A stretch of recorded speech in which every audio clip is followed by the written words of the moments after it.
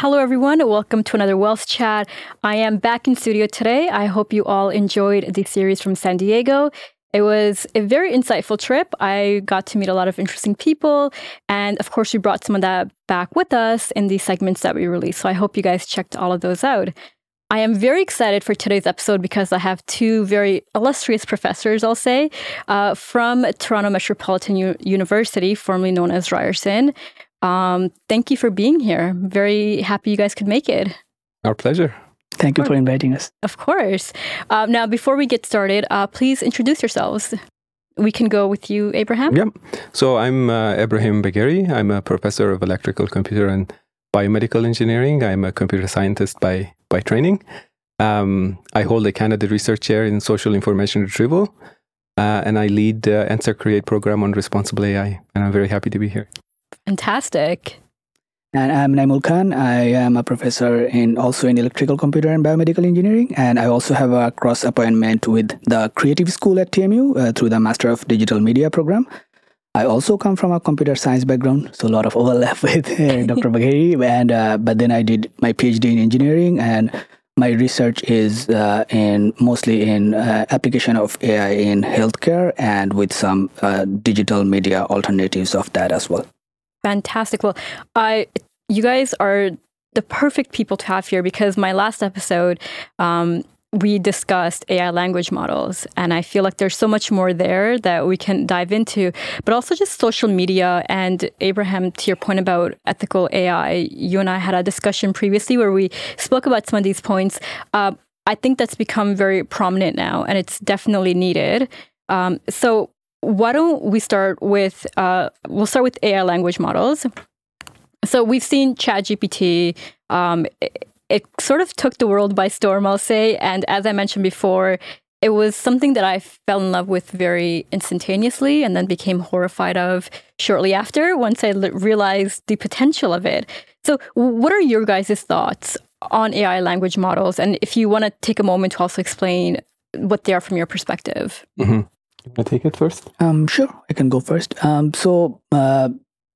As you said, it has taken the world by storm. But interestingly, from a research perspective, the solutions that has been incorporated into tools like ChatGPT has been around for a while, right? I would say for a while, by for a while, I mean 2017, 18, right? But it's just when they put a chat interface in front of it, and it works so well, at least perceived that it works so well, right? So the first reaction was, as you said, the whole world was taken by storm. But if you see, as an academic, I'm a bit of a cynic, right? Of course, right? So as you can see, it's kind of dying down a little bit, the initial excitement that was around ChatGPT, right? So what I would say is that, of course, language models have a lot of potential in making different workflows easier, but we have to still treat language models as just another assistive tool that makes life easier.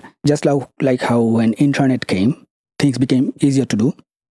After language models, after the advent of AI, things are just going to become a little easier to do. But we always have to think about it as an assistive tool, not as for lack of better words, our AI overlord as it's being depicted, right? So we have to take care of this. That's my conservative take on language models.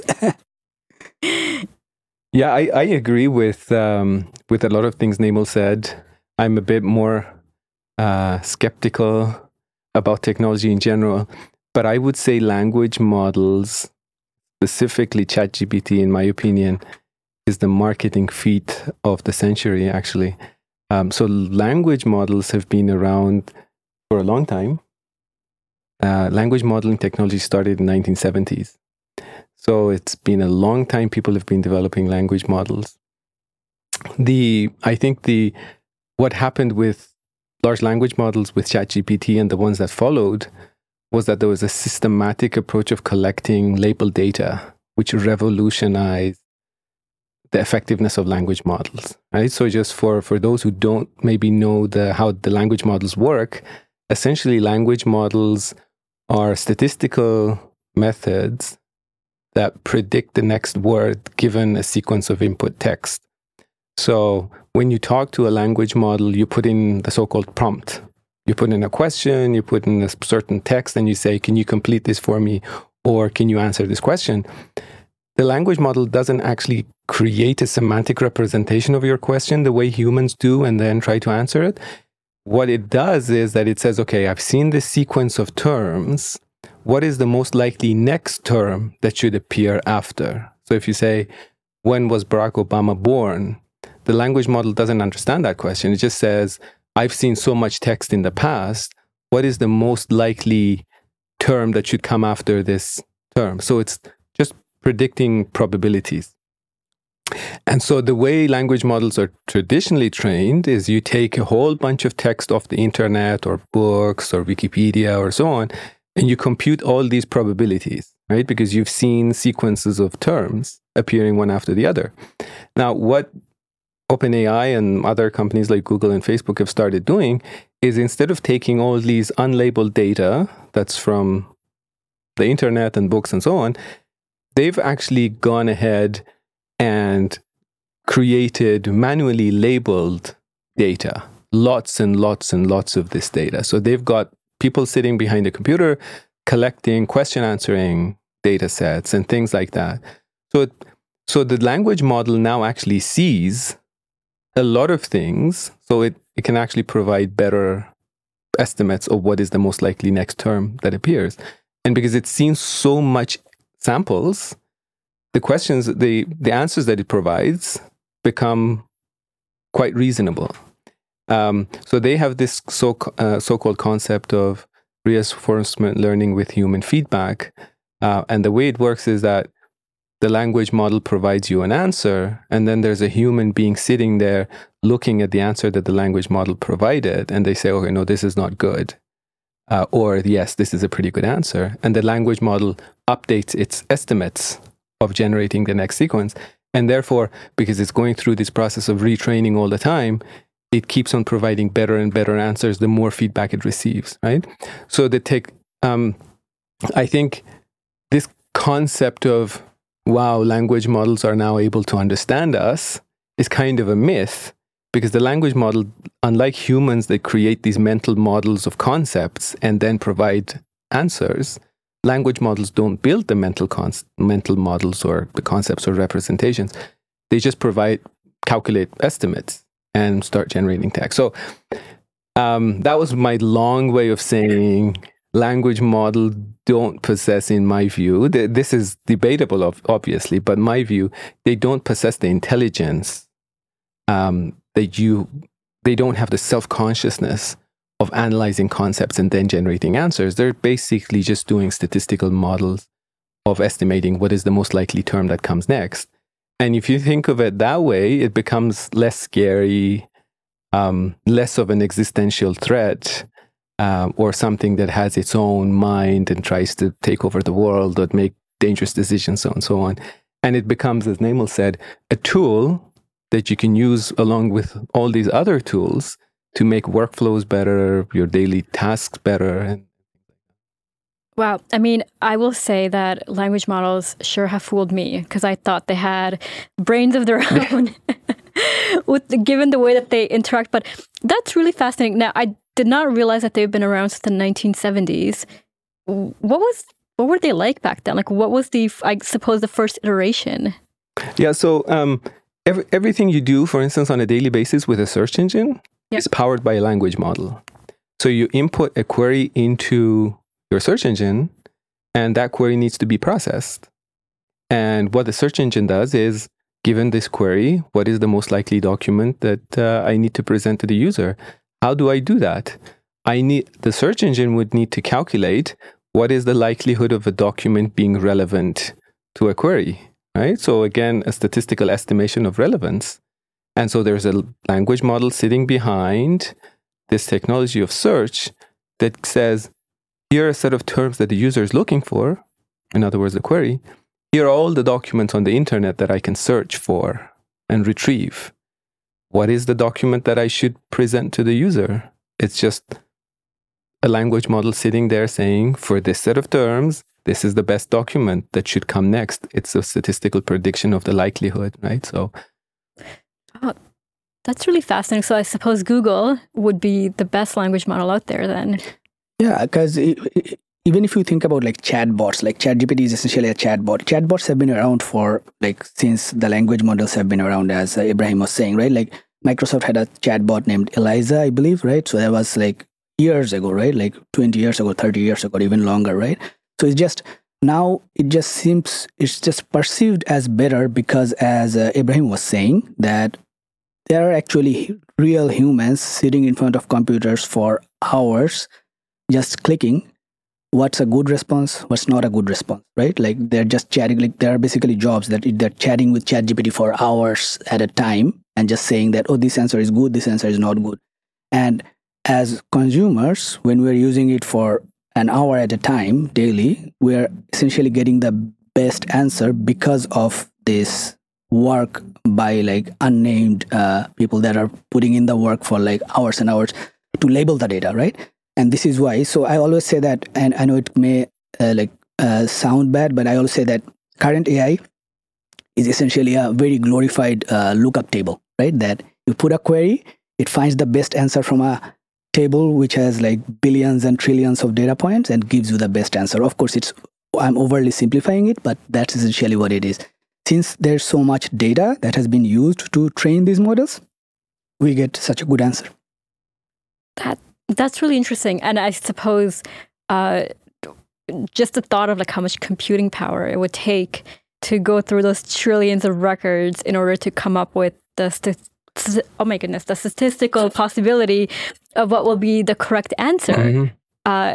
Well, it hasn't been explained that way to me, and I'm just thinking about it now, and that is really amazing. Like, I suppose what humans have been able to accomplish with this and what's continuously happening. A big part of this is obviously AI. And I saw that Sophia, I'm not sure if you guys are familiar with the AI robot Sophia, her, along with 50 of her other friends, were invited to Geneva for the UN's AI for Good conference or summit. And it's really fascinating because when I think about AI, it's amazing when you think about the possibilities. But on the other side of the coin is also the risks, the ethics of it. And that is, of course, something that you both look into a fair bit, given your subject matter expertise.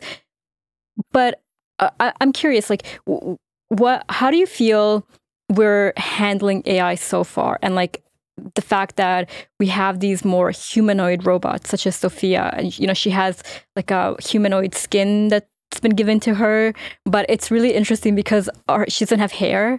I don't know. I was just making a joke the other day so that she stays cool and she doesn't get too hot-headed if like the dome on her head is covered. But she's there, she's interacting with people. Sophia has gone on TV shows. She has told jokes that were quite funny. Like she attempted to tell a knock-knock joke a few years ago, which was quite interesting. When you see this, how do you take it? What is your perspective on, oh my God, this is good, or oh my God, this is not good, or this is somewhere in the middle? I actually don't have a position on this being good or bad. I'll tell you an example of an experiment we did with a colleague, Professor Frauke Zeller. So a couple of years ago, Frauke had this idea of a hitchhiking robot. Maybe you've heard of it. The name was Hitchbot. And the idea was that there's a robot where you put it on East Canada, it will hitchhike its way to West Canada all the way without the creator's intervention. So interesting thing was that this robot didn't actually have much technical capabilities. It was just a stand, like your regular camera stand, and then there was a bucket around it, which was its torso, and then we had like a piece of other plastic thing sitting on top, and it just had some LCDs as its eyes, and it had a set of things pre-recorded that it would just say, so not much intelligence. And the idea was we put this on the side of the road, and then people will see and maybe they pick it up and then they put it in their car, they take it so far they can, and then they drop it off the side of the road, and then somebody else picks it up. And I one of the ideas of this experiment was trust making between technology and humans, right? So you see a robot looking thing on the side of the road. How much do you trust that technology without knowing what's inside that technology, right? It could be complicated AI, it could be nothing. And so the interesting thing was that the robot actually did make its way from East to West Canada, and then repeated the experiment in Germany. People actually took the robot to their weddings. They took it to bars with them. They partied with the robot. There was social media was full of the photos and all of that. So I think the core morale of that story is that regardless of how complicated the technology is, whether it's AI, whether it's quantum computing, whatever technology you're talking about, if you're integrating this technology with humans' daily lives, what is the trust-making mechanism, right? Me as a human, I want to interact with the robot, or I want to interact with an app on my phone, or I go to a website and I interact with it. What are the mechanisms through which I will trust the technology to be my advocate, would be good for me to use, right? And I think we're at the point where the AI technology has moved so fast, where people haven't really thought about the trust making or elements of trust in there, and therefore, and there's lack of understanding of how this technology works. So as soon as you see there's an app that's AI inside it, is this scary? Should I be using it? Is it going to take over my life? Is it going to change? So that element of what is it AI that's capable, and how should we be integrating AI into products or our daily lives so that people actually trust? And that's not just a technical question, right? So it wouldn't be the AI researchers who would solve that problem at the end, right? It's like genetically modified products on the shelves.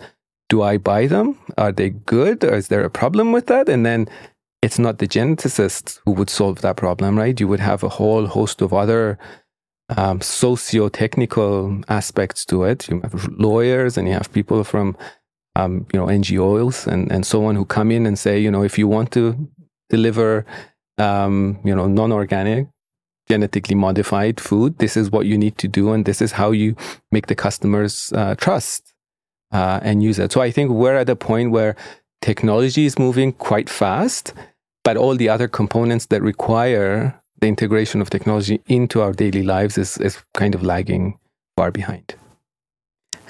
Ibrahim had some excellent points about it. Like, we have to build the trust between technology and humans. And the most important thing that Ibrahim mentioned is that it's not an engineering problem or a computer science problem, right? If you think about it, right, that the so-called AI that we have currently, it still sits on a computer, and the things that it's solving is still all software-based. Like, why don't we have a robot butler that can do all household chores, right? You would think that would be like making AI solve the minute things that we need to be done at home will be more important than, like, say, making AI art, right?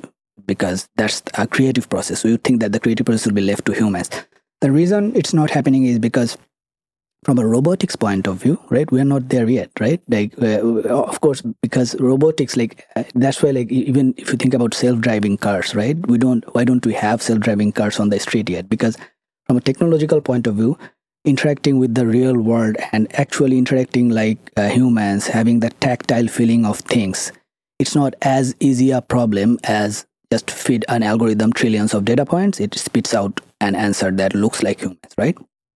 So all the companies, what they're trying to do is, for example, even Sophia, right? I have a lot of reservation about Sophia, because if you just take Sophia out and put a computer in there, people are not going to be as impressed, because, like, even Sophia, some of these responses are pre-programmed, right? It's not even like ChatGPT based, which probably would be a little better. But they're giving it a humanoid form because they're trying to anthropomorphize the AI so that people think that, oh, we're talking to like a living being, right? But if we do that without taking the like the socio-technical context in consideration, as Ibrahim was saying, the problem is that there will be a lot of mistrust. Because if you read any of the AI existential threat articles now, you'll see the top photo is probably a humanoid, right?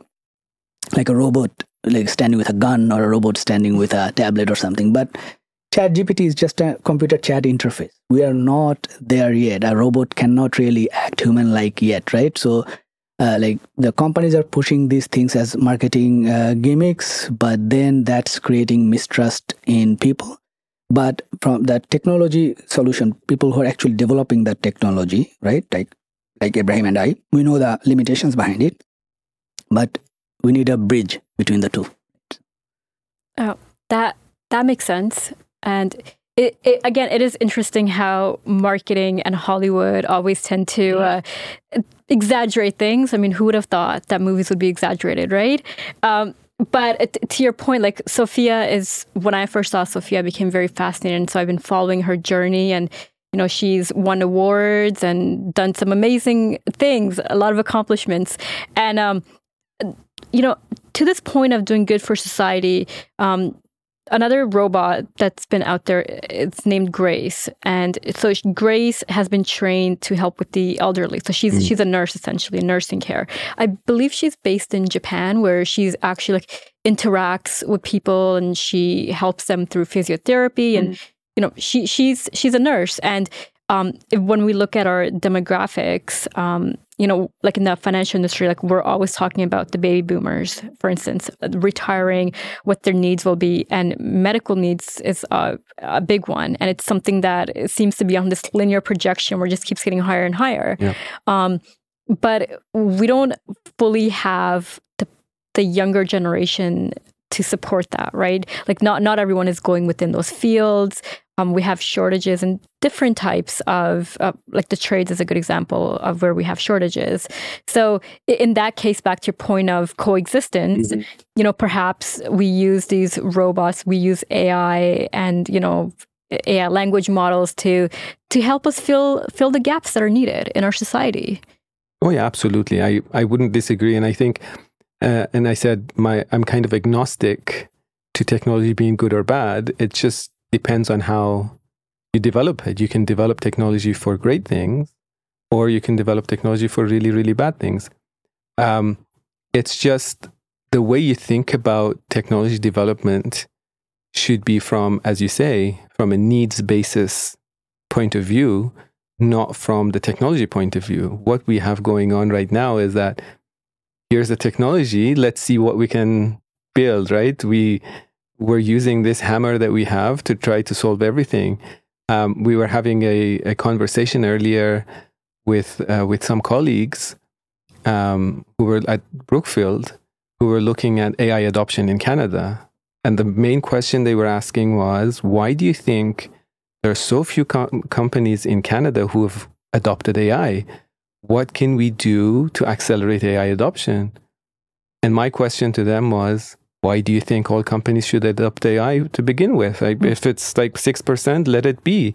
If there's more companies who think they need AI to be integrated, then they will find a way to integrate it. If they don't feel the need, you don't need to push. Like not every workshop needs to have a big hammer or a sledgehammer. Maybe they don't need it. So I think the perspective, your example was a fascinating one. Helping elderly. What are the needs? What are the gaps?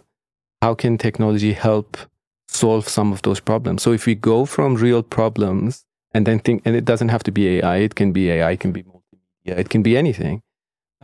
What is the problem? What does it take for us to solve it? And then see if technology, AI, large language models can help. That way, you make sure that technology is used for social good, right?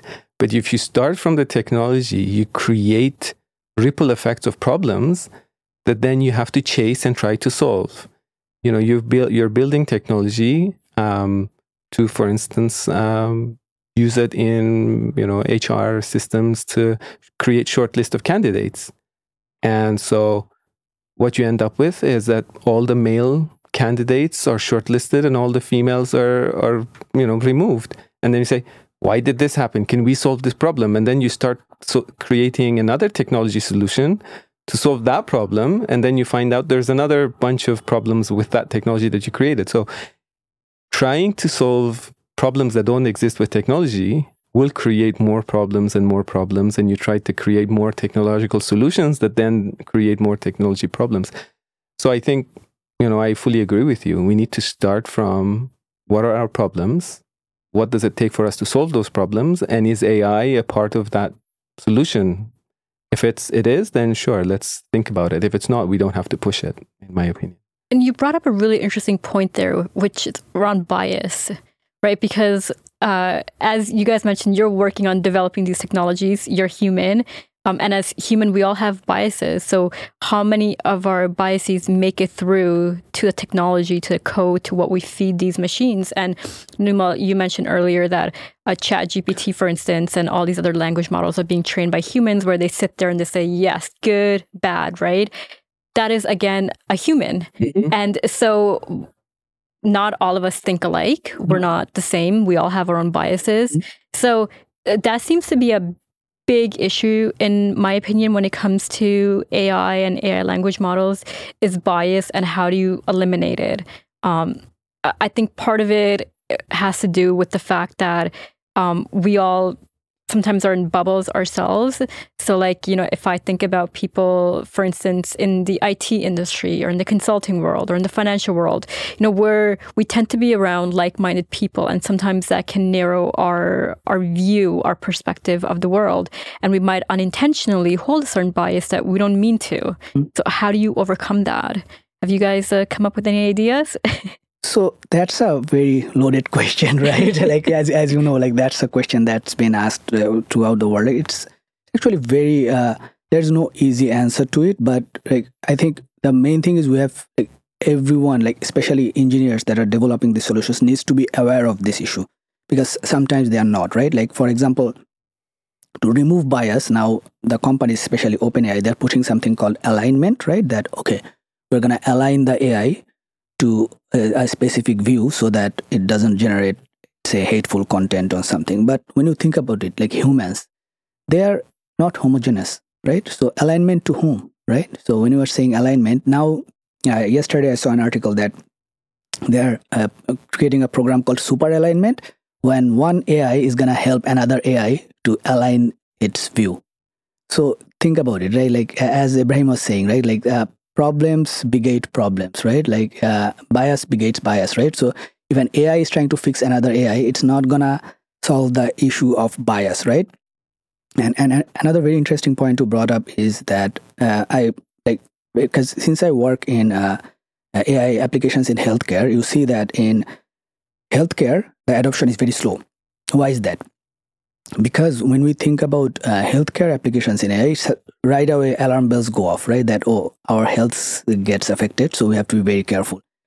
You are not gonna send out X-ray images to unnamed people to tag that, okay, which X-ray has a lesion and which X-ray doesn't have a lesion. You are gonna use doctors for that. But when you are developing consumer applications, what they're doing is, as I said, they're hiring farms. The farms are going to other countries, right? Probably workers with low wages that are sitting in front of a computer 14 hours a day and tagging away, right? So in an environment like that, what is the quality of the tag that we are getting, right? So this the whole AI revolution started with this data set called ImageNet, right? How we can detect that where there's an apple here in the image, or whether there's a car in the image.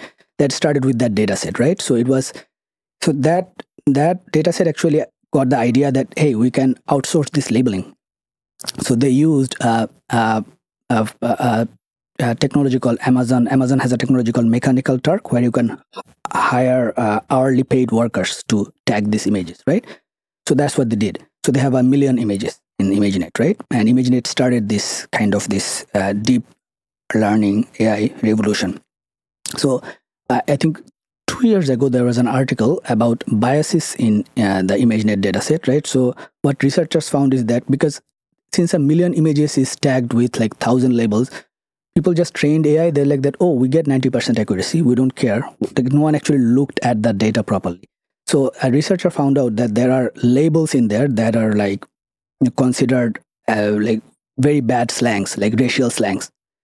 And it has been perpetrated throughout all the AI algorithms that we use, right?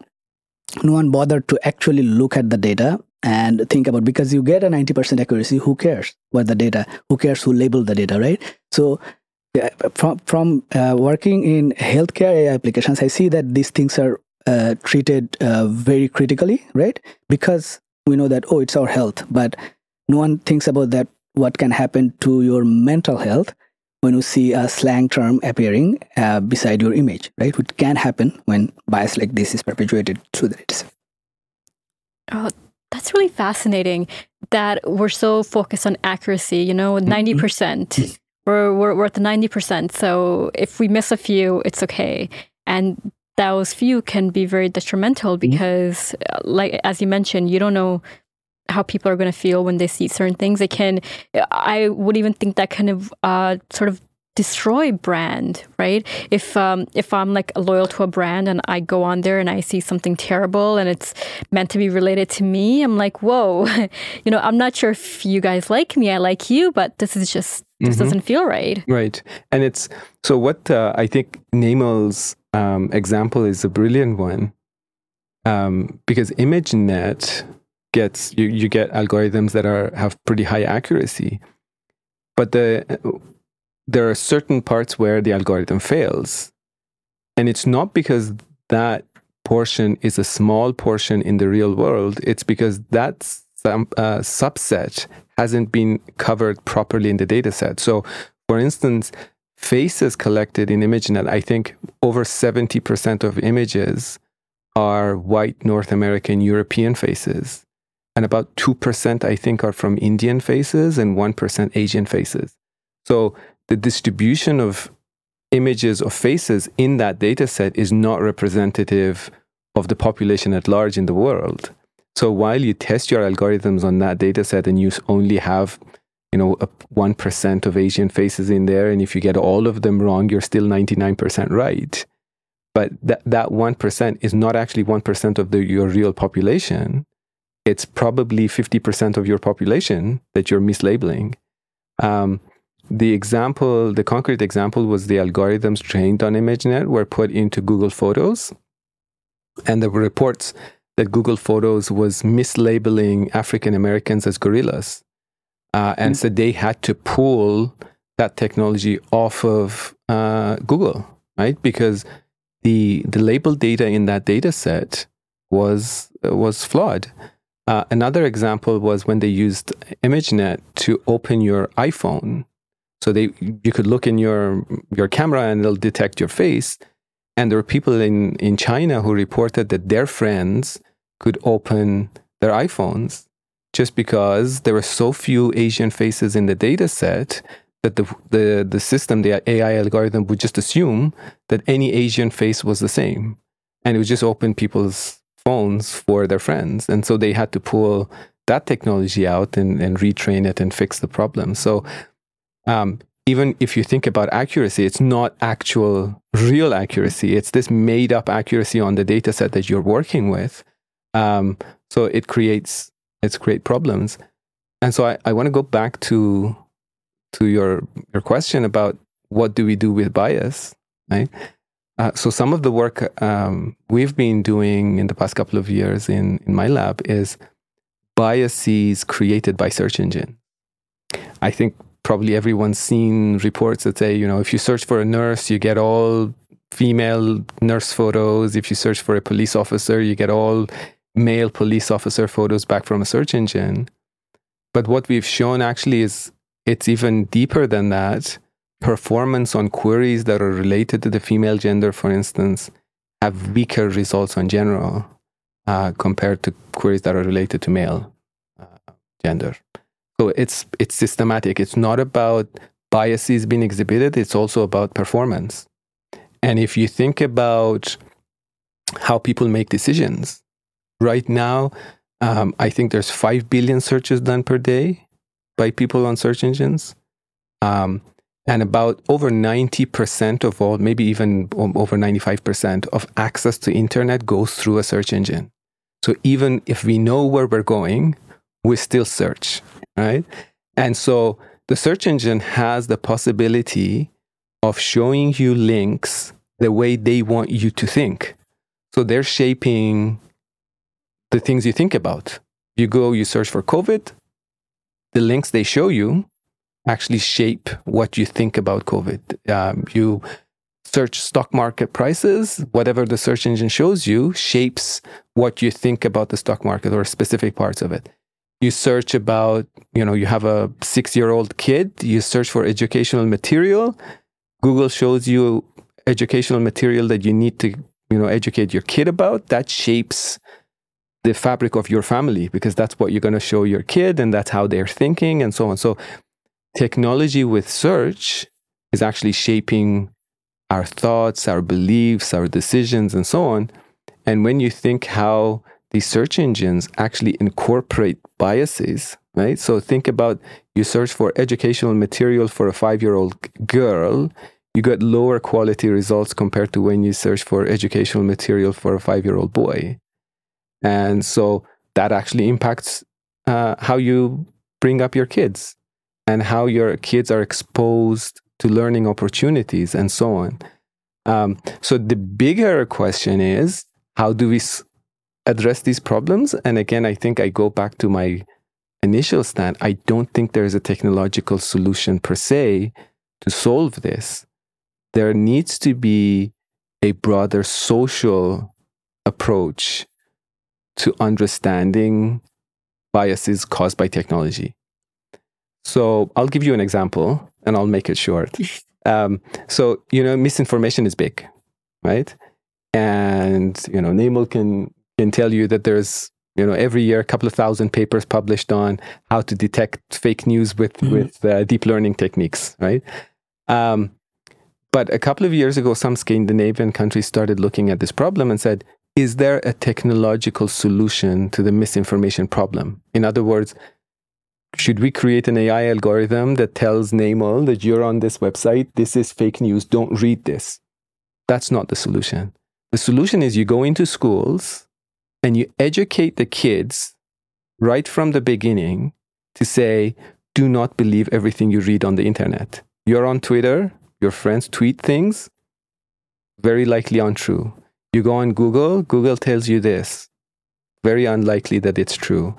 You're reading news, you're on this certain news outlet, very likely fake news. So you educate, you give media literacy to your kids. So when they're exposed to content, they have these critical thinking skills that helps them make the right decisions, right? So I think it's the same thing with AI. I have this app. Is this safe? Would there be another AI technology that tells me, install this app, it's good for you? Probably not, right? I probably will need the skills to determine, before I install this app on my phone, I need to make some judgments, right? Critically think about the decision I'm making in terms of interacting with technology. And you would only be able to have that if you have the right education, right? So you need to put the educational things in place. You need to engage kids from young ages. You need a public consultation of what people think about AI, how they deal with it on a daily basis. So it's a social problem that we need to address from the roots. Wow, you said so many great things. So I'm going to try to unpack a few because I feel like there's a lot to dive in there. First, with the whole faces debacle, I mean, that's just awful what's occurred there. But I think that goes back to the point of diversity and inclusion and why pretty much everywhere you go, there's a big push towards it. Like at my firm, we're always all about being inclusive, being diverse, because we are an IT and consulting firm. So we do help also build technology. And for us, it's important to try to address some of those issues. And the way you address it, to your point, Abraham, is not always with technology, but with people and figuring out what's going on. So if you have a more diverse workforce, they would know, okay, no, you need a bigger set of these types of faces in order to make sure that you determine things properly. So I think that's been a really good thing that has taken place in the workplace, is we are pushing for a broader view instead of just like a very narrowed lens that we've traditionally had. Now, the critical thinking portion that you mentioned, I feel like that's a really important one. And Namal and I had this conversation as well before, and that is just, learning and schooling and how important it is, because as you brought up, Abraham, like if you go online, you're constantly being driven one way or another. And there's unfortunately always a motive. It's not always a bad motive, but there's usually a motive behind why you're being driven one way or another. I didn't know that, if you were to look in search results for boys versus girls, that there was such a big discrepancy. That's quite disheartening. And hopefully it's a systematic issue that can be fixed. And I think the first step towards fixing it is to, again, have conversations about it and to bring it to light so that people are aware that this exists. And some of these issues can obviously be difficult to talk about. It can get a bit controversial, but again, you can't fix a problem if you don't shed some light on it, right? That's always, that's my approach anyway, is that if you want to fix something, you need to first address it and accept that it's there. You can't fix something if you're not going to admit that that exists. That's just not how it works. So, Namal, I would love to bring you in here. When it comes to, we can speak about diversity, we can speak about some of the systematic issues that exist with search engines. What's your perspective? What have you seen? And do you have any solutions for us? So, as Ibrahim was saying, the problem is that we always think about this solution from a technical point of view, and that is never going to work, right? So, the great example that Ibrahim provided for Google Photos, tagging African Americans as gorillas, you know what their solution to that problem was? They just removed it. So what they did was, now if you have human faces, it doesn't just tag it as human anymore, right? Like basically, they're like that, okay, we have a problem, let's just get rid of the thing altogether instead of trying to solve the problem, right? Trying to actually incorporate ethicists into the conversation, like social scientists into the conversation, that how do we tackle this type of diversity issues, right? So I think the solution is, as I said, we're not going to have an overnight technical solution, never. Technology is never going to solve it. We just have to be aware that whenever we are using technology, there is some inherent bias in it. You have to be aware of it and think about it, that if we start the awareness from like school, as Ibrahim was saying, like I don't want to badmouth my own program, of course, but in our engineering program, we have one ethics course in 4th year, and like it also, like it's kind of a bit superficial, right? So now what we are trying to do is, in each course, we are trying to bring in a little bit of this type of conversations, right? So I teach a first year programming course. So in the first lecture, I talk a little bit about that. Okay, you are learning programming, you're going to do great things, you're going to be software engineers, you're probably going to go and work for Google, right? But think about even a line of code that you're writing, what impact it may have on society. So going back to the facial recognition problem, like why there is a bias in it, right? You can't even, it's not like people did it maliciously, right? So the first facial recognition algorithm that was developed was back in, like, based on a dataset called the Yale face dataset. So Yale back in the 70s, think about the racial diversity in Yale in 70s, probably not a lot, right? So it's not like the engineers that developed, or computer scientists that developed that facial recognition algorithm were intentionally doing it, that, oh, I'm just not going to include any diversity. They didn't even think about it because there was no diversity around them. So as you were saying, right, this is why it's so important to be diverse in your workforce, diverse in terms of your student population when it comes to universities, and teach students to be aware of these things, that just because you are writing a program for Google, like maybe you are writing a little script that just scrapes data from the internet. As an engineer, you'll probably be thinking about that, how can I make it fast enough? You're not even going to think that, how can I make it diverse enough? So if you teach kids from school that you always have to think about these things, that how to be more inclusive, how not to trust everything, how to look at technology from a critical angle, only then we're going to come up with a holistic solution as a whole, as a society. Otherwise, it's just a technology, and another AI cannot solve this problem, right? So as much as we love doing it, right? Mm-hmm. As engineers, sometimes we get excited that, oh, I removed the bias by tweaking a parameter in the algorithm, but it's just not gonna last. Oh, so you can't just keep compounding AI on top of each other until the problem gets solved. So I think this also leads to another important concept, and this is something that we've discussed before, Abraham, in our conversation, which was data, right? Because all of this stuff is based on data. And I feel like, especially when it comes to social media, when it comes to just really any app that you download, you give so much of yourself away without even realizing it. Like I've said this many times before, but like I cannot think of a time where I read user agreements and then said, I fully understand what I'm signing up for. I agree with this.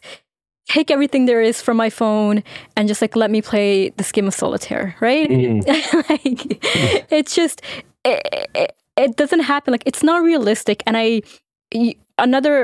part of it is obviously a legal issue of why things like this are allowed when we're very well aware in society that no one out there is reading these user agreements.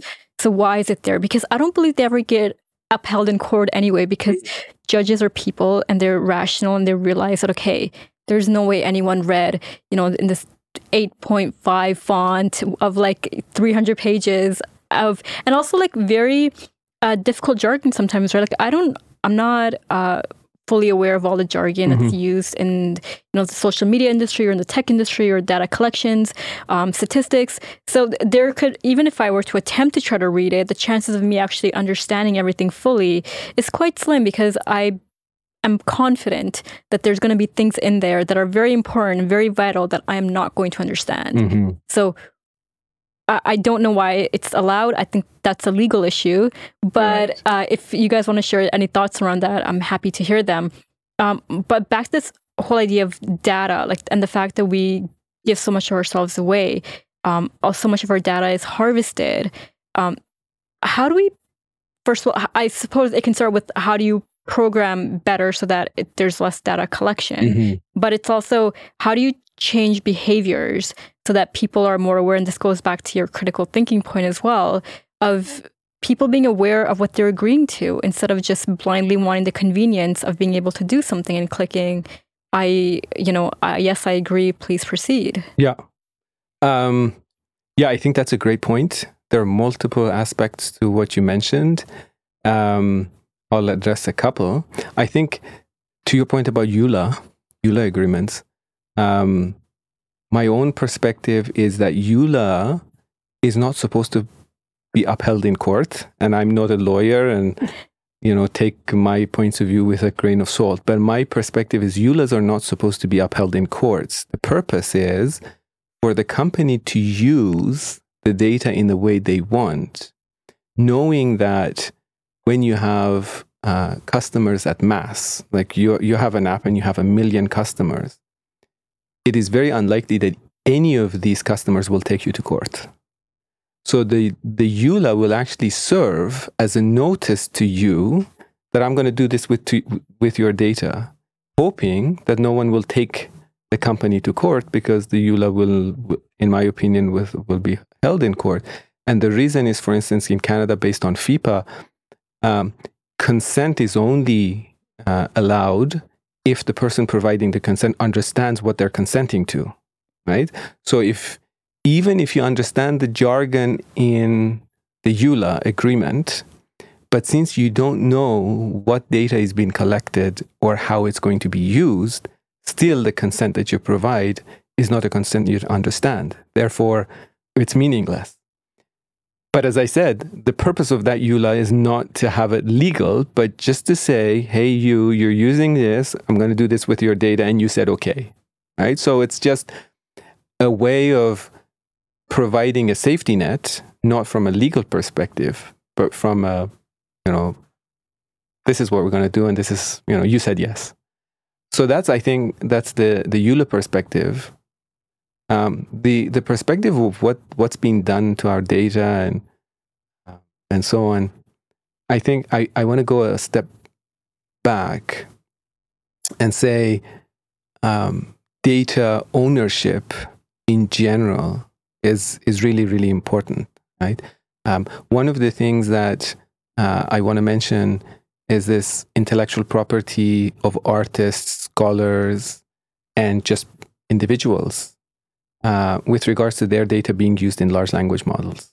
Right? So, there's now all these problems where people say, we didn't consent our book to be processed by the large language model, but apparently the large language model actually read our book and it knows everything about the book without having a license to use it. Or artists are now saying all of our artwork was apparently processed by this image processing application, and it's generating artwork that's very similar to our stuff. How come the intellectual property of the artist or the scholar or the writer or a single individual is not being protected?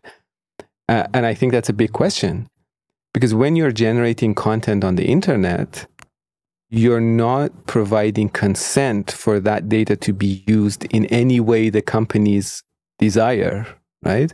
So just think about, you're quite tired, you go home, you open Twitter, and you complain, right? About your colleagues, your work, your employer, the city, the subway, things like that. You're just complaining to your friend.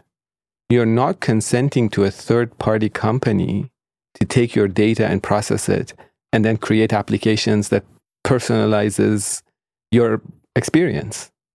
But that's what's happening, right? So there are data companies that specialize in data aggregation, and they're specialized to identify your identity across platforms. Even when you hide your identity, it's very likely, in my opinion, over 70-80% of the time, they will identify who you are based on your IP address, your location, the IMEI address on your phone. They identify all your devices or your social accounts. They connect all the dots and they sell your data to companies. But you never consented to the data being used. So I think going back to the education piece, I think personalization and your experience with technology, the smooth experience you have with technology, comes at the cost of giving away your data and your privacy. So if you think something's too good to be true, it's probably too good to be true, right? So if you have this map application that when you open it up, it says, I think you're going to work. You don't need to even put it in here. Take this route. It's much better. And you love this coffee shop and you're going to pick up coffee from this coffee shop. It's great. We love it. It's convenient, but it's coming at the cost of invading our privacy and collecting our data. And that's what they're showing you. Things they do with your data without showing you is probably, just showing you the route is probably the tip of the iceberg. Then everything else behind the scenes, in terms of your mortgage rates, in terms of your car insurance rates, in terms of, your risk of different things that you don't even know. And those are being sold to different enterprises behind the scenes without you knowing, is what's at stake. And so I think the education piece now says, is it worth it that your Google Map, or not Google Map, but some map applications will actually take you to your favorite coffee shop without asking? But they also collect data on how much you spend on coffee each day and what you eat with your coffee. Therefore, your risk of high blood sugar in your blood, and therefore being at risk of et cetera, and selling this to insurance companies that would then charge you more for you. Is it worth it? Right? And so once we understand the implications, I think as individuals, we would say, okay, maybe I don't need this app or that app. And if we collectively don't fall into the trap of having all these nice apps, maybe the business doesn't work any longer, and therefore it wouldn't be a viable business model to start collecting people's data, right? So if you're a responsible company who doesn't collect, maybe then you become profitable and people will install your app and engage with you. Right. I mean, that is a lot. So it seems like if we want the finer things in life, we have to give up our privacy. I mean, you don't have to. You just have to make the companies more responsible so that they don't use your data against you, or they don't collect the data, right? So Ibrahim touched up on some really good things about like the individual responsibility in privacy, right? So I wanted to comment about the two things separately. One is privacy, one is the intellectual property ownership. But they are both connected. I think, of course, there is individual, like you have to take on individual responsibility. You have to be aware of it through like awareness and education, like tying back to the previous question that we had, right? But I think governance plays a big role here as well, right? So I wanted to provide a very recent example. Have you heard about Threads, the new app? Oh, yes. So basically it's the Twitter competitor of Yes. but from Facebook, right? So you'll see there's an interesting conversation going on that Threads, the app, has not been released in Europe, right? Because in Europe, governance-wise, they came up with something called GDPR. I believe it stands for General Data Protection Regulation, right? Yeah. So it's pretty strict in terms of what type of data can you collect from a person's phone, right? So Threads, if you of course, in North America, we don't have as strict regulation as GDPR. So because of GDPR, since Threads is collecting a lot more data compared to, say, Twitter or some other social media apps, they haven't been able to release it. They have to adhere to the GDPR, right, to be able to release it in Europe. So governance works, right? Because of course they're gonna make changes to the app so that it adheres to GDPR, so that it can be, because Europe is a big market, right? So so you kind of have to hit the company where it hurts, and that is their bottom line. Like, unfortunately, that's how private companies operate anyway, right?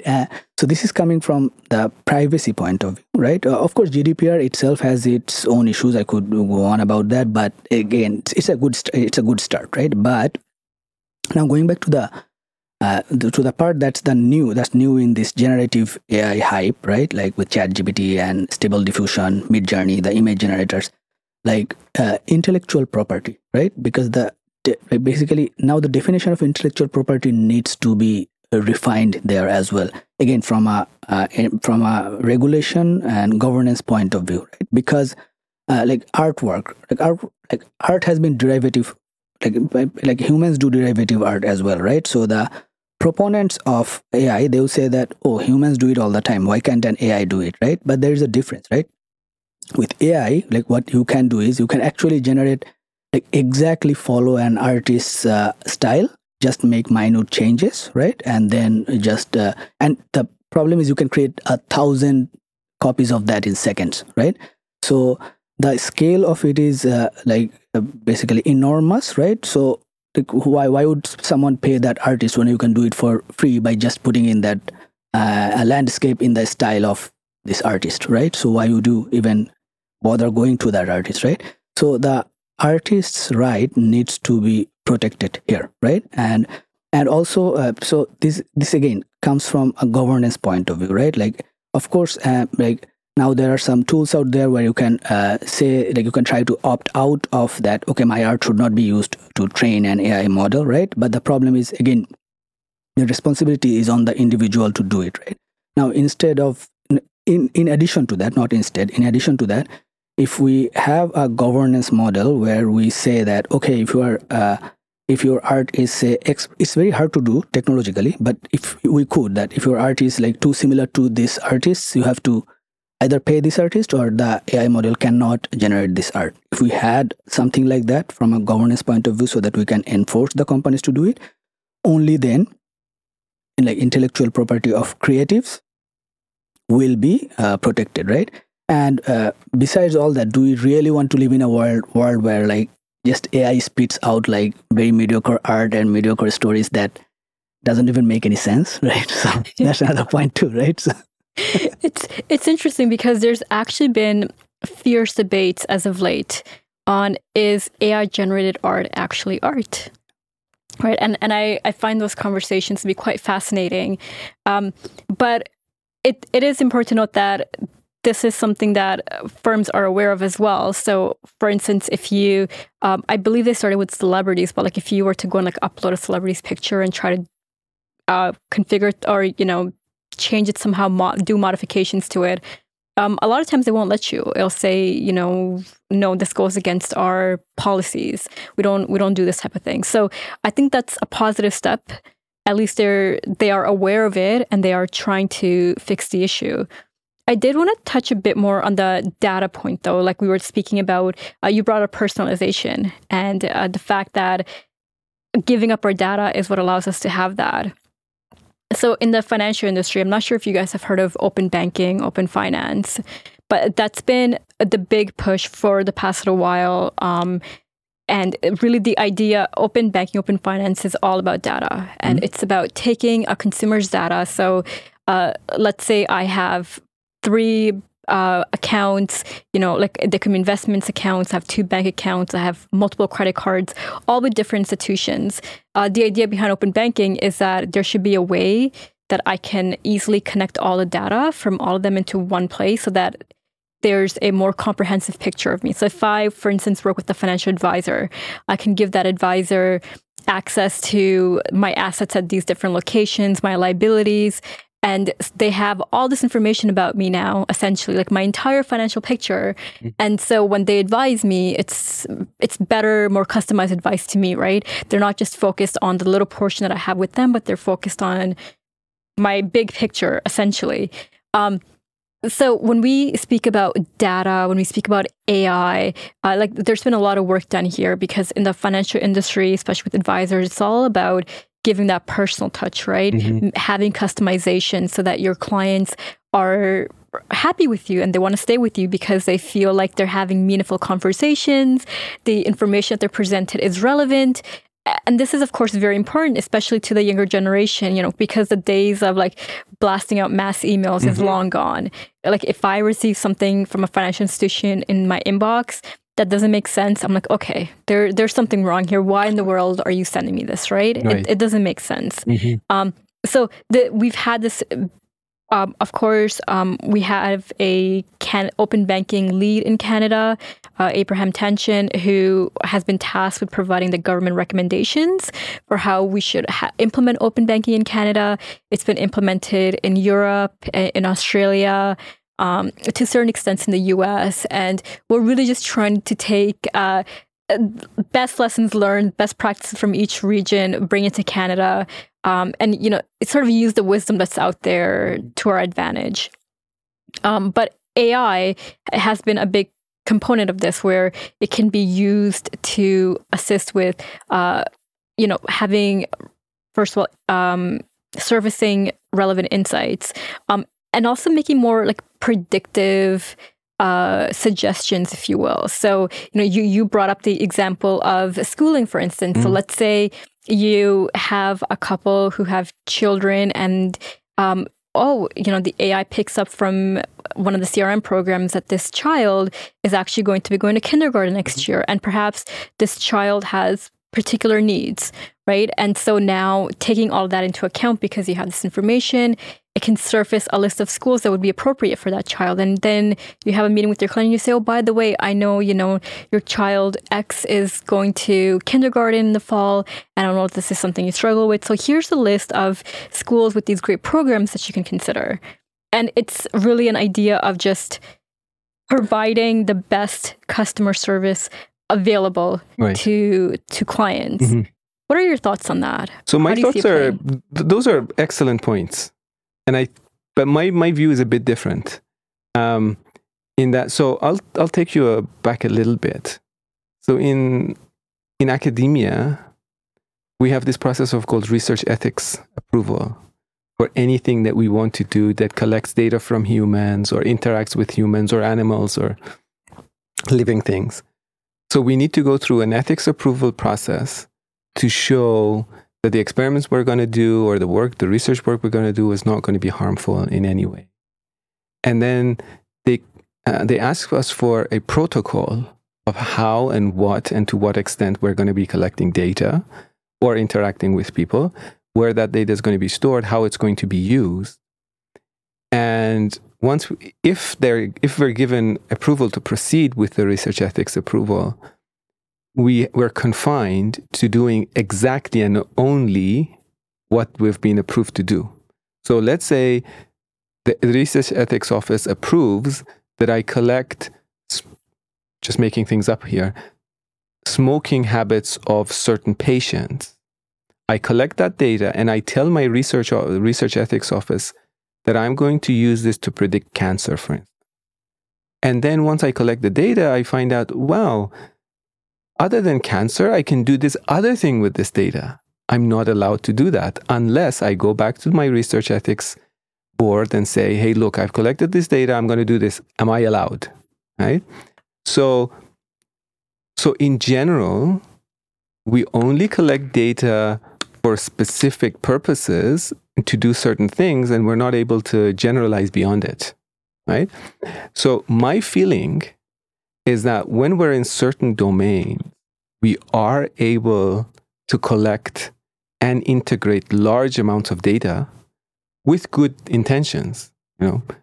Let's collect all this banking data, for instance, or let's collect all this social service data or all this, personal information, because we want to be good to the people and provide them good education, a good mortgage rate, better services, customized delivery of services, and so on.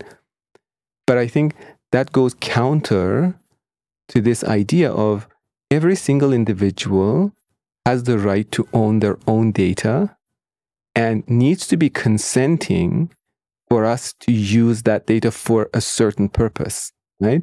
So, for instance, if you go to a hospital, they can't be collecting all of your data for the hopes of running certain experiments that they might want to do in the future. There needs to be a process that says, Naimal, you're in the hospital, you're doing this surgery, we're going to take this data, and then we're going to specifically be using your data for this purpose. And he says yes or no, right? So I think what we need to be doing is to be, again, going back to my initial way of thinking about this, is we identify a need. We say there are certain sets, for instance, a certain set of kids in kindergarten who have learning problems. We're going to collect data specifically about that situation from these kids with particular consent from their adults or supervisors, whoever provides the consent for those kids. And we're going to collect that data only for the sake of providing better education for that. Once that's done, we discard all that data, not use it for anything else, unless we have strict permission to use that data for something else, right? Because if you don't do that, then you open up the possibility of using the data for many, many, many different things for which we don't have consent. Right. And I think that's an important point. And with open banking, open finance, it actually does follow that framework as well, which is why things have been a bit tricky, I'll say, in some aspects, because a lot of these institutions are very used to having so much data and then being able to use it very liberally for a lot of different purposes. And that is not going to really fly anymore. So back to if you think about the EULA agreements, for instance, in open banking, that wouldn't be allowed. Like, it would have to be very layman terms type of language that anyone can understand. And it would have to be, it can't be like, 0.85 font and 300 pages. It would have to be very concise information, exactly why the information is being collected and for what purpose and for how long.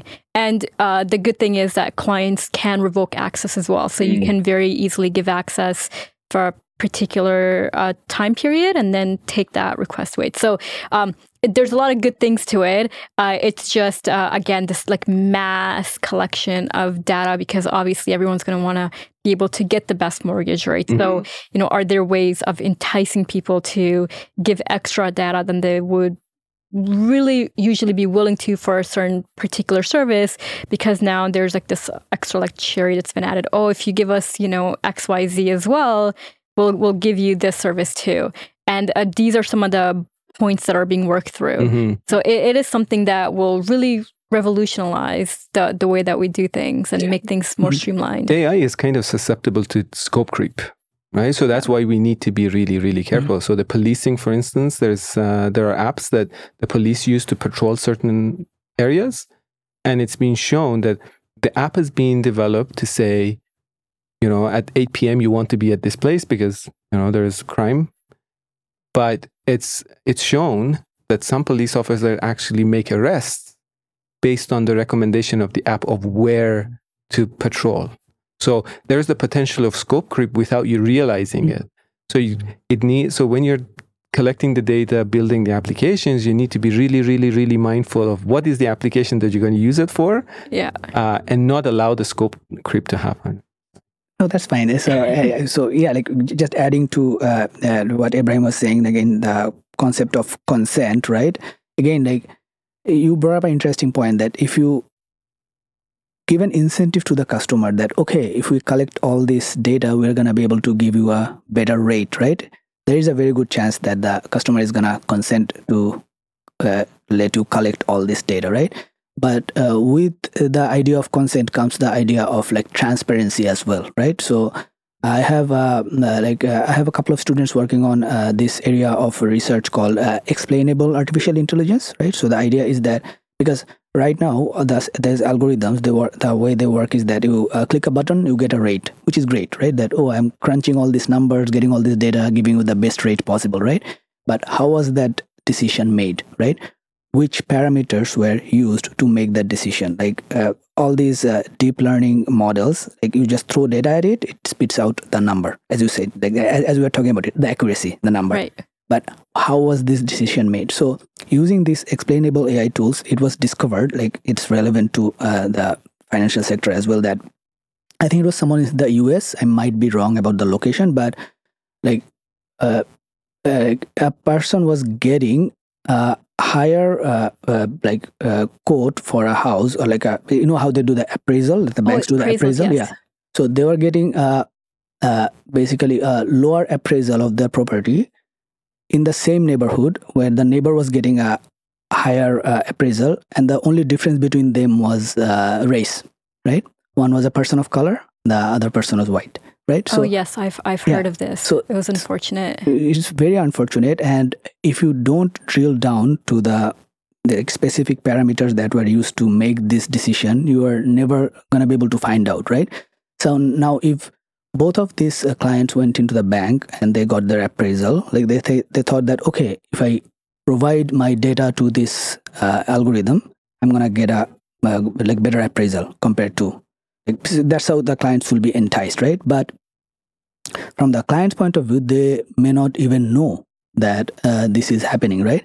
And again, that is going to just perpetuate the social biases that we have, because these algorithms learn from data, and engineers can't just throw their hands up in the air and say that, oh, the data is biased, so my algorithm is biased. You actually have to actively work there so that at least even if the algorithm is biased, at least it's transparent enough that, look, this is what's happening. So, because imagine, like, if we used an explainable AI type of tool, like, it's utopian, like there's a lot of technical problems behind it, but if we could actually see that, okay, this AI is giving me this number, but it's taking the race into consideration. Right away, you're going to raise a flag that, hey, this algorithm is actually not really good. I can't take it. I'm just going to do it myself. So with the idea of consent, I think if we have the basically awareness that AI algorithms can do this type of things, there will be a push that, okay, even if it's fine, you use AI, like, of course, it makes our life easier, makes the workflows better, more efficient, but it should be transparent enough. It should be forthcoming that how things are being done, instead of like just taking the data and spitting out a number. Right. And I've heard this concept of releasing the code for various different things, right? And the idea really being behind it is, I believe, like, there's GitHub repositories where you can go and you can actually see how things are calculated in certain algorithms. And perhaps that would be helpful. Like, I'm sure that code is proprietary, and most firms would not want to give it up. But that might be a solution for if you make it public, if it's more open source. Then, because Mozilla, like Firefox, sort of started out that way, right? It was open code, and it was developers around the world that helped build it up. So you could follow a similar concept, perhaps, with certain things that are for social good, that are going to impact an entire society, where you, or at least you release like certain parts of the code to help, first of all, have transparency, to garner trust from consumers. And also, there might be flaws there that someone can help you fix if they go in and they look at it. I think open code is great, amazing. We should support as much open source code as possible. But also be mindful that we need open data as well, and transparency on what data is being collected, right? Because you may have a pretty, good code, but with the biased data, you still create these biased trained models, right? So I think your point about open code is amazing. We should definitely push for it, but also transparency on data. I want to touch on something that Naimal also said about data and the potential for creep. So there's this this idea of anonymizing personally identifiable information. So you anonymize a data set and you say, we're going to give you a rate on your insurance, for instance, but we're not going to look at your race or your gender. We're going to take those attributes out of the decision-making process, and therefore we're going to make it fair. No difference between male or female, or no difference between your race, because the algorithm is not going to even see it. There's now a lot of documented studies that show even if you don't have the explicit PII information, the personally identifiable information, the AI is able to infer those attributes from other things. For instance, salary rates for similar positions, male versus female, the distribution is skewed in favor of male. Therefore, the algorithm can actually identify who's a male, who's not, based on other things. You're buying a house, you have postal code. Although I don't know what race you belong to, neighborhoods have race distributions. Therefore, the AI algorithm is able to predict or estimate what races you're likely to belong to and make decisions based on that. There was a recent study by a group of MIT students who showed even if you take out sexual orientation of people, you can very accurately, the application they developed was called Gaydar, that you can very accurately identify which sexual orientation you belong to, even if it's hidden. So you can look at people's data, take out sex, race, sexual orientation, all of that. AI can predict very, very accurately all of that. So even if you think about anonymizing data, taking out personally identified information, you're still not safe from the biases, right? So it's interesting how AI seems to want to just categorize people. because of the way we train it, right? Like learning from data. I think that basically that paradigm itself is a bit flawed. But again, since the accuracy is so high, who cares, right? That's the problem, right? Because if you're learning from historical data, this what Ibrahim was mentioning will always happen, right? Because historically, a certain race was disadvantaged financially, right, socioeconomically, right? Similar to if you think about sexual orientation, there's probably behavioral patterns, things that even like basically financial status, a lot of things, right? Like because a particular sexual orientation was probably discriminated against, so they probably had a worse financial and career trajectory. So that data is going to be picked up by the AI, and they will think, I'm just simplifying a little bit, that, oh, if someone went to this school, like not a good school in terms of grades, there's a chance that their sexual orientation is not one of the common ones, because it just correlates the data with the hidden variable, right? So even if we do not feed the data explicitly, because of how the society has been structured, because that we are learning from historical data, it's going to be automatically incorporated into the algorithm because we're just learning from past data. So to solve that, again, technically, we can say that there are things that you can try to do, like debias the data and stuff. But even that's not foolproof at all, right? So what we really have to do is just be aware that this may happen and take explicit measures that when this happens, we identify it and either solve it or don't use it. Right. That's a really good point, where it all seems to come back to data. I feel like most things nowadays come back to data because everything's being digitized and technology is very data-driven. I feel like I can talk about this for hours, but I did want to touch on VR because I have you here, Naimal. And we've seen, so my focus is obviously in the financial industry, wealth management. During the pandemic, obviously there were shutdowns. People weren't able to leave their homes, and advisors had to figure out a way to connect with clients. And so they started using Zoom and Skype and Teams and so on and so forth. But there's always this need to do more, right? To have a more sociable connection than, perhaps like a static frozen screen via whatever application you're using. And that was when I would say VR got very popular within that industry, at least talk of it did. And there are a few firms now out there that are experimenting with different things. Like the goggles is interesting. So the fact that even if you now bring a client into your office, you can use goggles to create a certain experience for them, right? A hologram is another technology that I've heard of where you can be, if you're, let's say, a taxation professional on the West Coast and you're meant to meet with a client in Ontario, you can just like beam into this box now and there's a hologram of you and it looks like you're right there. Which is really fascinating. And you've done a fair bit of work with this technology. So I'm very curious to hear your thoughts. Yeah, so there are a lot of potential in VR.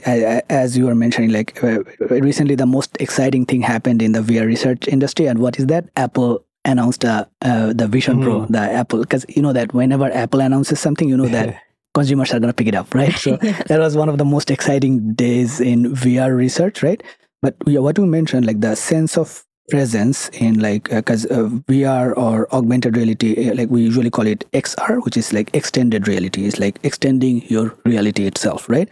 So in XR, like of course, like the sense of immersion is a big thing, right? That you can, like as you were saying, that if you're in a meeting room, you can essentially be in remote places and like just beam them into that place, like with either with holograms or with like VR headsets and whatnot, right? So technologically, there's a lot of potential, right? So, but you will see that the uptake is a bit slow because of the expense required. Currently, the expense is the biggest issue, right? So, like one of the concerns I have with VR uptake is that this actually interestingly came up in one of the studies that we did. And it again goes back to like touching on many different things that we have discussed before. Like the project is, we're doing a project with the Holland Bloorview Hospital in Toronto, right? So this in this project, what we are trying to do was, again, it came during the pandemic that Holland Bloorview has a big patient population on the autism spectrum, right? So they need a lot of cognitive behavioral therapy, right? So that therapy is one-on-one with the doctor. Needs a lot of time. During pandemic, there was a lot of disruption, and these kids need therapy on a regular basis, right? So as an engineer, I wrote the research proposal, of course, first, and I got too excited. I'm like, oh, you know what? We're just gonna do it in VR, right? And we're just gonna use AI to assess the emotional state of the kids, and then just gonna solve it, everything. Very adventurous. Then I sent it to my clinician partner, and her first response was that, are you crazy? Right? Like that. Because there are so many issues there, right? Like to unpack it one by one, right? First thing is that with VR, going back to my first point, like digital divide is a big issue in VR, right? Because first thing that my clinician partner, she mentioned is that you can't just do it in VR. You have to do it on tablets. You have to do it on computers. Because a lot of these kids can't afford a VR headset. Because if you're thinking about home-based CBT, cognitive behavioral therapy, like they can't buy a $400 headset. Like now for the research study, you may buy it and like you may buy 10 headsets and then do a data collection, show that your research is working well. But what will be the uptake? What is the point of that, right?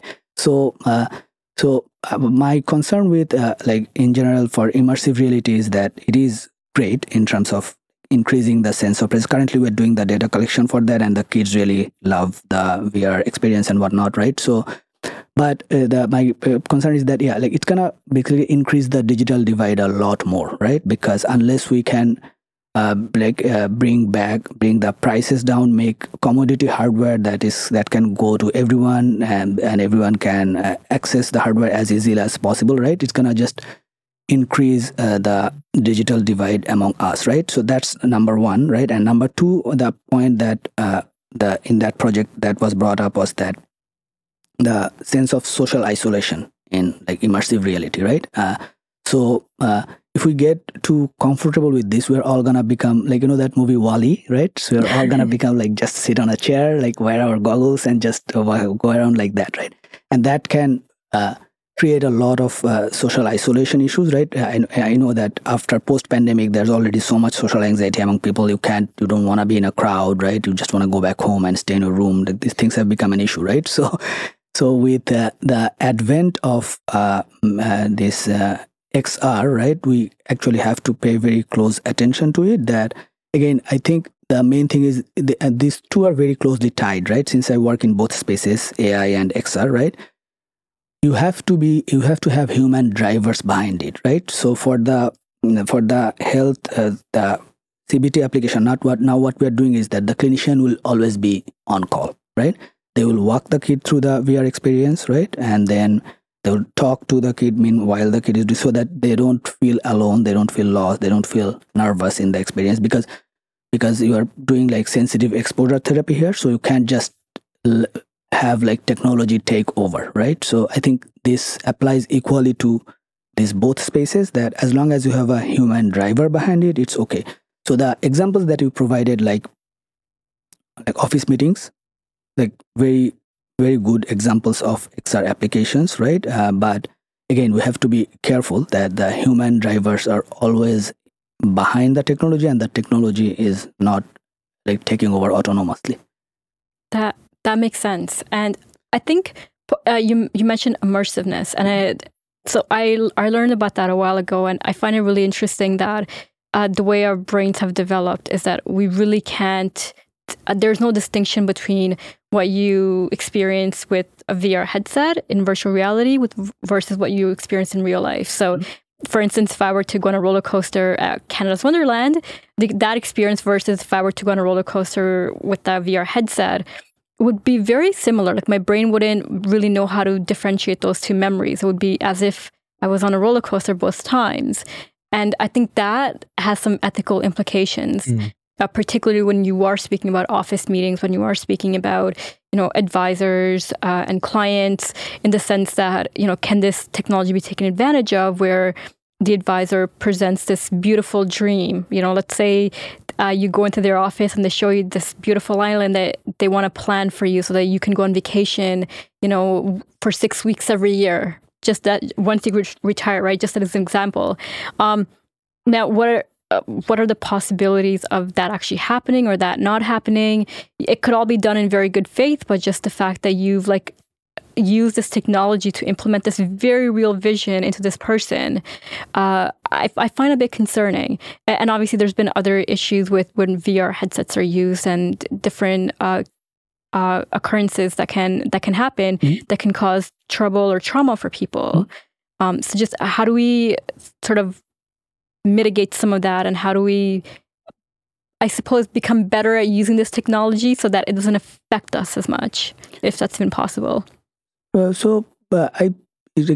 are all like very good points, right? In terms of because I think what we were mentioning was that how the VR spaces can be used in bad faith, right? Like in metaverse, there was a lot of things about sexual abuse and whatnot, because when you go into a VR space, you think that there is no consequence to your actions, but there are humans sitting behind the other VR headset. So there are obviously, even if it's two avatars, there are consequences to things you are doing, right? So I think going back to the things that we have discussed from an AI point of view, I think those things equally apply here, right? Like basically the raising the awareness, right? That we are going into a much more immersive environment. It can be addictive. It can take a toll on your mental health, right? Raising awareness, the technology developers putting more regulations on them, right? Like having a governing body for XR, right? So IEEE recently came up with saying this IEEE is the engineering institute, right? So that came up with this ethical list of ethical considerations that you have to take to develop XR applications. So accessibility is a big part of it. Then this ethical considerations is a big part of it. Don't make things addictive, right? So again, I think those things because those are just guidelines, right? So I think those guidelines need to become laws. Like there need to be regulatory bodies that that looks at these things, and above all, I think we have to have like education of XR, like because XR, like if you look at the hype cycle, XR is like still a little behind AI, right? So, but it's gonna catch up, right, with the things that are coming up. So I think if we start now and educate people about the the bad consequences of this type of technology, I think that's how we can kind of develop a more like healthy solution to these things. Definitely. We definitely need to look more in this area because it is very emerging and there's a lot of considerations to be thought of. Now, we were speaking about ethics, and Abraham, you run an ethics lab.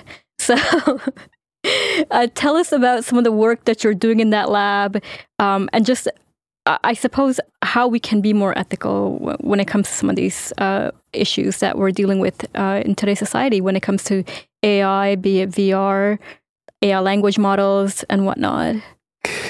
So you're asking the $1 million question, and I have to preface by saying I don't have an answer exactly for that question.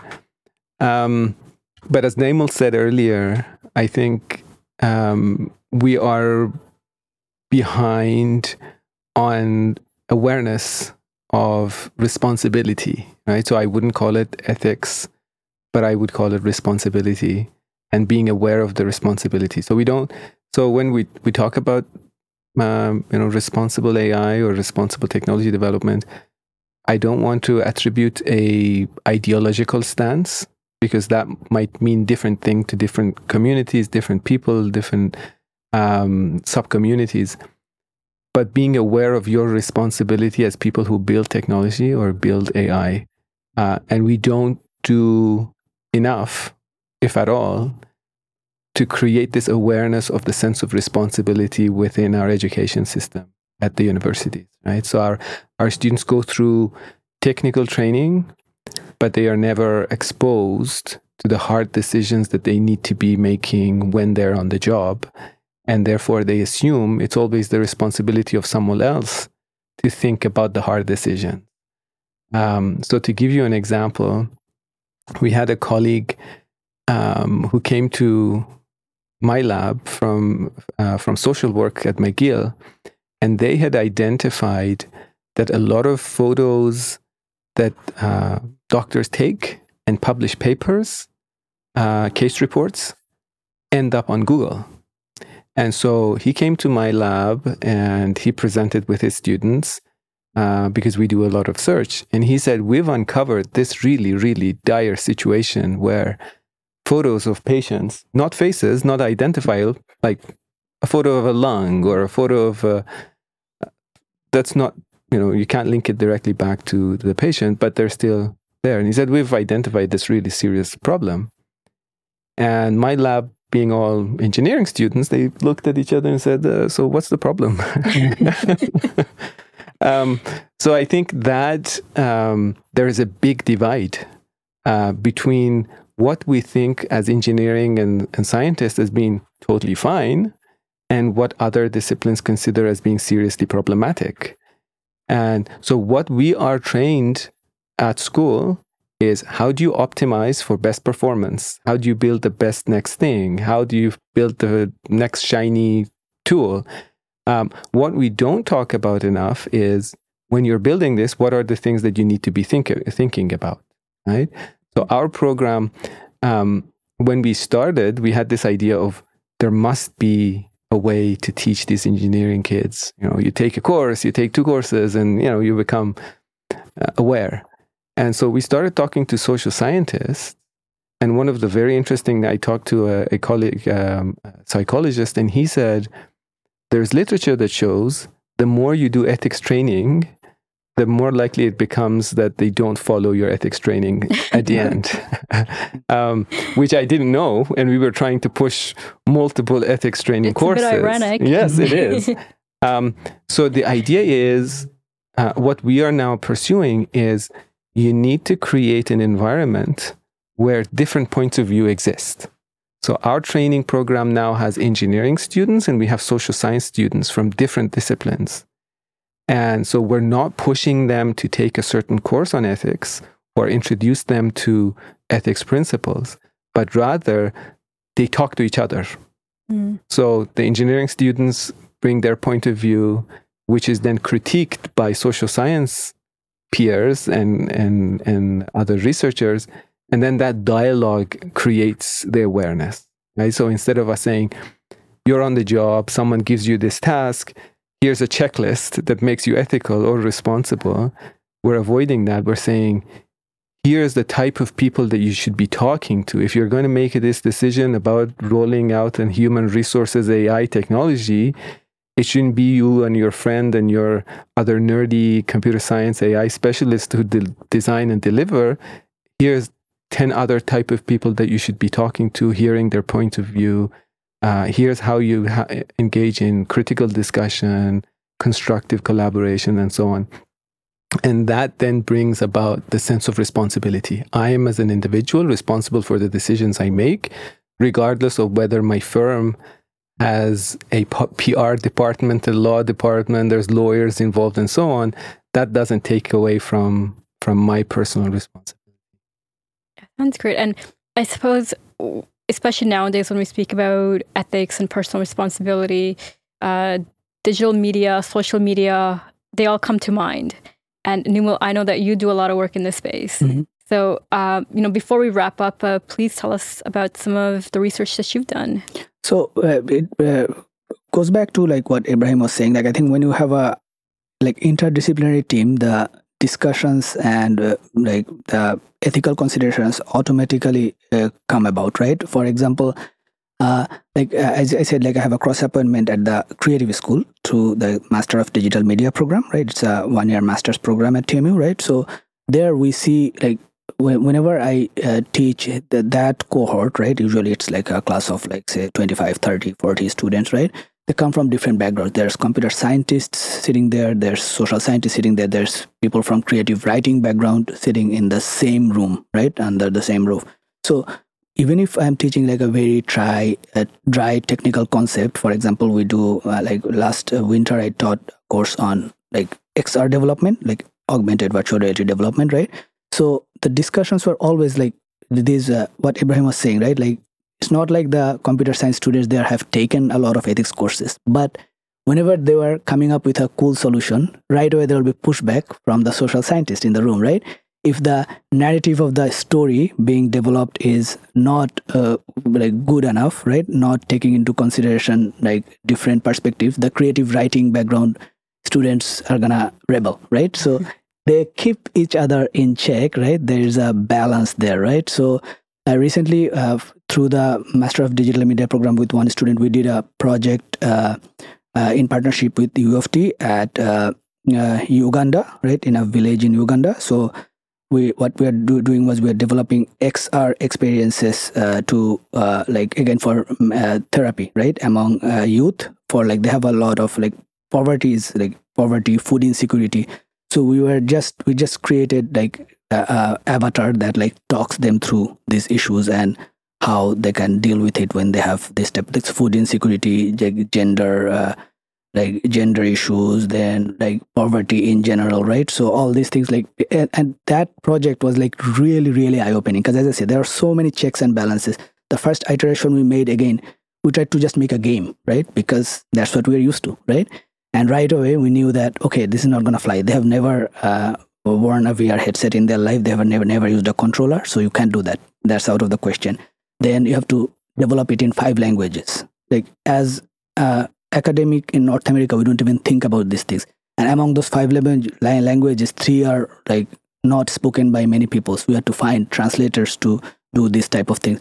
We have to make the experience so that it adheres to the village, customs, right? How people actually see each other, how the gender norms are. You can't just go there and as Ibrahim was saying, just teach them an ethics course and be done with it, right? It has to fit their mold, right? So that you slowly basically bring things out, right? So I think that's what going forward, I think that should be the model that we follow, right? That we just put people from different expertise together, right? Now, of course, in an undergrad course, it's probably harder to do, right? So maybe Ibrahim has different opinions about it, right? But like at least after that, when people are trained in a certain way, I think we should, like, when we do research that has real world impact, I think this is how we have to do it, right? Just have to put people from different background, different training together so that they keep each other in check. Definitely. I can speak to you guys for several more hours, but we do need to wrap up. Do either of you have any final thoughts you would like to share before we go? This was very engaging. Thank you very much. Of course. Same. Yeah, I could go on for another couple of hours. Probably, I know. There's still, I feel like we just scratched the surface. There's so much more. So I will definitely have you guys back for a round 2. Now for a bit of housekeeping. If you've enjoyed this episode, please be sure to share, like, and subscribe, and we will catch you at the next one.